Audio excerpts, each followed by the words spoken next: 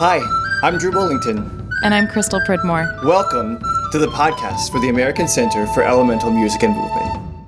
Hi, everyone, and welcome to episode 2 of the ACEMM podcast. Instead of Drew with me today, I have my dear friend Casey. So if you didn't join us last week, once again, I'm Crystal Pridmore. I'm the vice president of ACEMM, and I am an elementary music teacher in Chula Vista, California. And it's so great to be here. I'm Casey Gorieb. I'm on the board of directors for ACEMM, and I am a teacher in New Jersey Public Schools. I'm so glad you're here, Casey. Me too. Casey and I have such a wonderful time together. I feel like Casey is my East Coast counterpart. 100%. Alter ego. Alter ego all and the way. Same brain. Yeah, always. It's terrifying, actually. And it's a delight to get to serve together on the board of ACEMM. I love that we're from all over the country and that we all have the same job but completely different perspectives. That's what I think makes our organization really special. Definitely. It's led by people with the same heart but a different perspective. Yeah, we have a unifying idea that we all feel and express towards. That's right. So we're last time we were together, I talked to you a little bit about the ACEMM mission statement and began going over our core values. Today I wanted to come back and talk to you about our core value of equity. So we are going to talk about how ACEMM sees equity and how we would like to promote it within the elementary music world.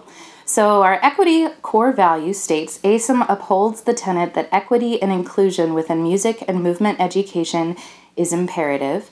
As an organization, we are committed to recognize and speak out against racial inequality and to seek out a world where music and movement education is a place where anti-racist teaching is embraced and valued. And we listen and learn from marginalized communities, reflect upon our practices as an organization, and continue to share diverse resources for individual, community, and classroom settings. So you've seen how we've evolved over the last couple of years as we've developed our core values, Definitely. Casey. Yeah. So I would just love to hear you speak to some of the work that, I know you have really been digging into with ACEMM to promote equity. Well, one of the things that we made to focus on as we were going through this process was to ensure that we are having the voices of people who have been silenced or neglected for a very long time be at the forefront of our organization. So while we weren't specifically reaching out to marginalized groups, we considered some of our fellow educators who we haven't really heard a lot from over the years for one reason or another, whether that was access or something else, and made sure that they were given a voice within our platform. So we included them in blog posts and lesson plans, and we started making connections with groups of music educators that support the same kind of mission. Mm-hmm. So we are from all over the country, and we teach a lot of different kinds of kids. And so it was a little hard for me to understand when I first started teaching, because I'd always been teaching in very homogenous communities with kids who looked like me. I'm a white, blue-eyed girl. And when I started teaching in different parts of the country, and especially now, I teach on the border of U.S. and Mexico, at the very bottom of California, it's so important that we learn from people who look different than us and have a different perspective, and that the children learn from people who look like them. And I think that that's been one of the most important things that we've talked about in the last couple of years, and how to diversify. We need to hear from lots of different voices, and that doesn't mean that voices are silenced. It just means that there's room to add more people.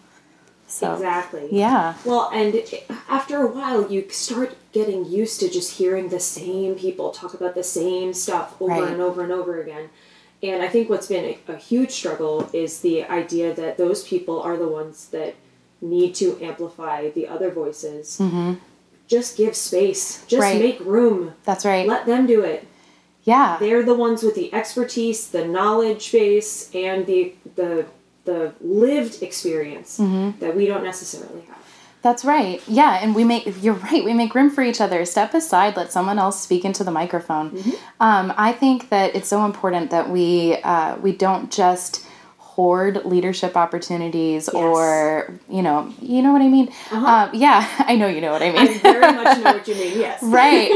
Yeah, and I think that there's that fear out, for people who are used to being placed in leadership positions, myself included, that, well, nobody's going to want to hear what I have to say, but that's just simply not true. Yes. There is room for everybody, and it just makes us better. Agreed, 100%. Yeah. And something else that ACEMM has been doing, it's been one of our most joined membership ideas kind of thing, where we've had our book study going on for a while. And one of the books that we already did was Culturally Responsive Teaching in the Brain by Zaretta Hammond. It's such a good one. It is a fantastic book, and if you have not read it, please check it out. It's wonderful. Required reading for every educator. Agreed, 100%. And right now they're actually working on the We Want to Do More Than Survive, Abolitionist Teaching and the Pursuit of Educational Freedom by Dr. Bettina Love. She also has a podcast. If you haven't heard it, it's her and her daughter. It's fabulous. Awesome. Not that we want to be supporting other podcasts. No, we totally do. But we totally should. We're sharing the mic, right? We're sharing the mic. This is what we're doing. Making room. We're making room. There's room for everybody. And that's kind of the scarcity mindset versus an abundant mindset thing. You know? Yeah, there's room for everybody. So I love that. I want to continue to see opportunities expand for more people who are doing amazing work. If you're listening to this and you had somebody pop into your head just now, we want to know who they are. Yes. So please connect us to them. You can email us info@acem.org, and we want to hear who's doing amazing things out in the world. You can also consider nominating them for our Spotlight Award. You could, which we'll be talking about in a future episode. But yes, we do love to highlight excellent educators who are doing incredible things in the community. And we would love if they want to share something with a wider audience. If they have a brilliant lesson plan, we're looking to hear from more people. And even just in the realm of music, it's important for us to remember that elemental music isn't just what we have in our org volumes. It's not just Western classical-based music. It's everywhere. Elemental music is at its core the elements of the earth, which is found everywhere. So consider looking into some other cultures' music and how that can tie into your elemental music and movement practices. That's right. It's not just elementary music. It's elemental. Yes, getting down to what really matters most. So I want to end today with a little ACEMM spark of inspiration for you as you go into your work week. So this is a quote that Casey brought from Dr. Bettina Love, who wrote the book, like you said. Yeah, wrote the book for the book study. Yeah, the book for the book study, which we'll be talking about in another episode too. And this quote is, "To love all children, we must struggle together to create the schools we are taught to believe are impossible. Schools built on justice, love, joy, and anti-racism." So again, that's Dr. Bettina Love. I think we're in such a powerful position to do that as music teachers. Oh, definitely. We are the heart of the school. We are. We set the culture. We teach every child in the building. Yeah.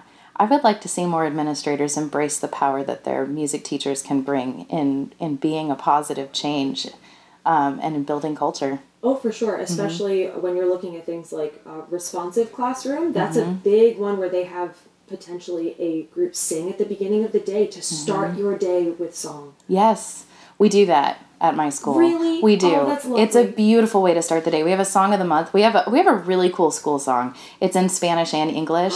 It's really cool. I love that. It's wonderful. And then we have a song of the month, and it's everything from simple gifts to don't worry, be happy, to all kinds of different things. It's like what songs are worth getting stuck in the kids' heads, and everyone from kindergarten through 6th grade sings them. It's really cool. Exactly, and it's a heavy responsibility to hold, but I think it's one that we're all up to the task to complete. I think so too. And then when you build your program after a while, you give it to the kids, and they get the leadership opportunities, which is promoting equity in lots of different ways, and allow them to promote the music from their homes and their cultures and their families, and bring them up. Making all the room and having an abundance of joy and beauty in our schools. Right. When we think about equity, I think a lot of people wonder, how do I have time to learn a new thing?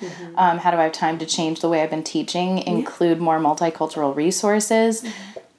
Well, include the kiddos. Of course. They are happy to share.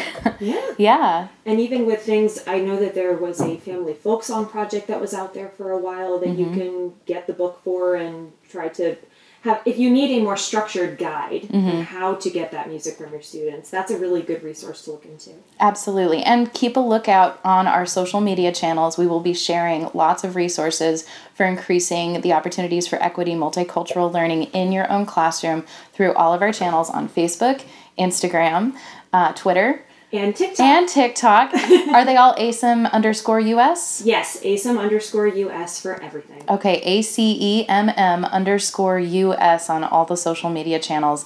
Like and follow us, and watch out for more stuff coming your way. Thanks for joining me today, Casey. Thanks for having me. Have a great week, everyone. Thanks for listening to the podcast for the American Center for Elemental Music and Movement. We envision a global society where all have access to the transformative possibilities of elemental music and movement. ACEMM exists to connect, support, and amplify the power of elemental music and movement teachers by providing resources and opportunities to educators, organizations, and communities. Find some of those resources and connect with us online at acemm.org. Find us on Facebook under ACEMM, or find us on Instagram at ACEMM_US.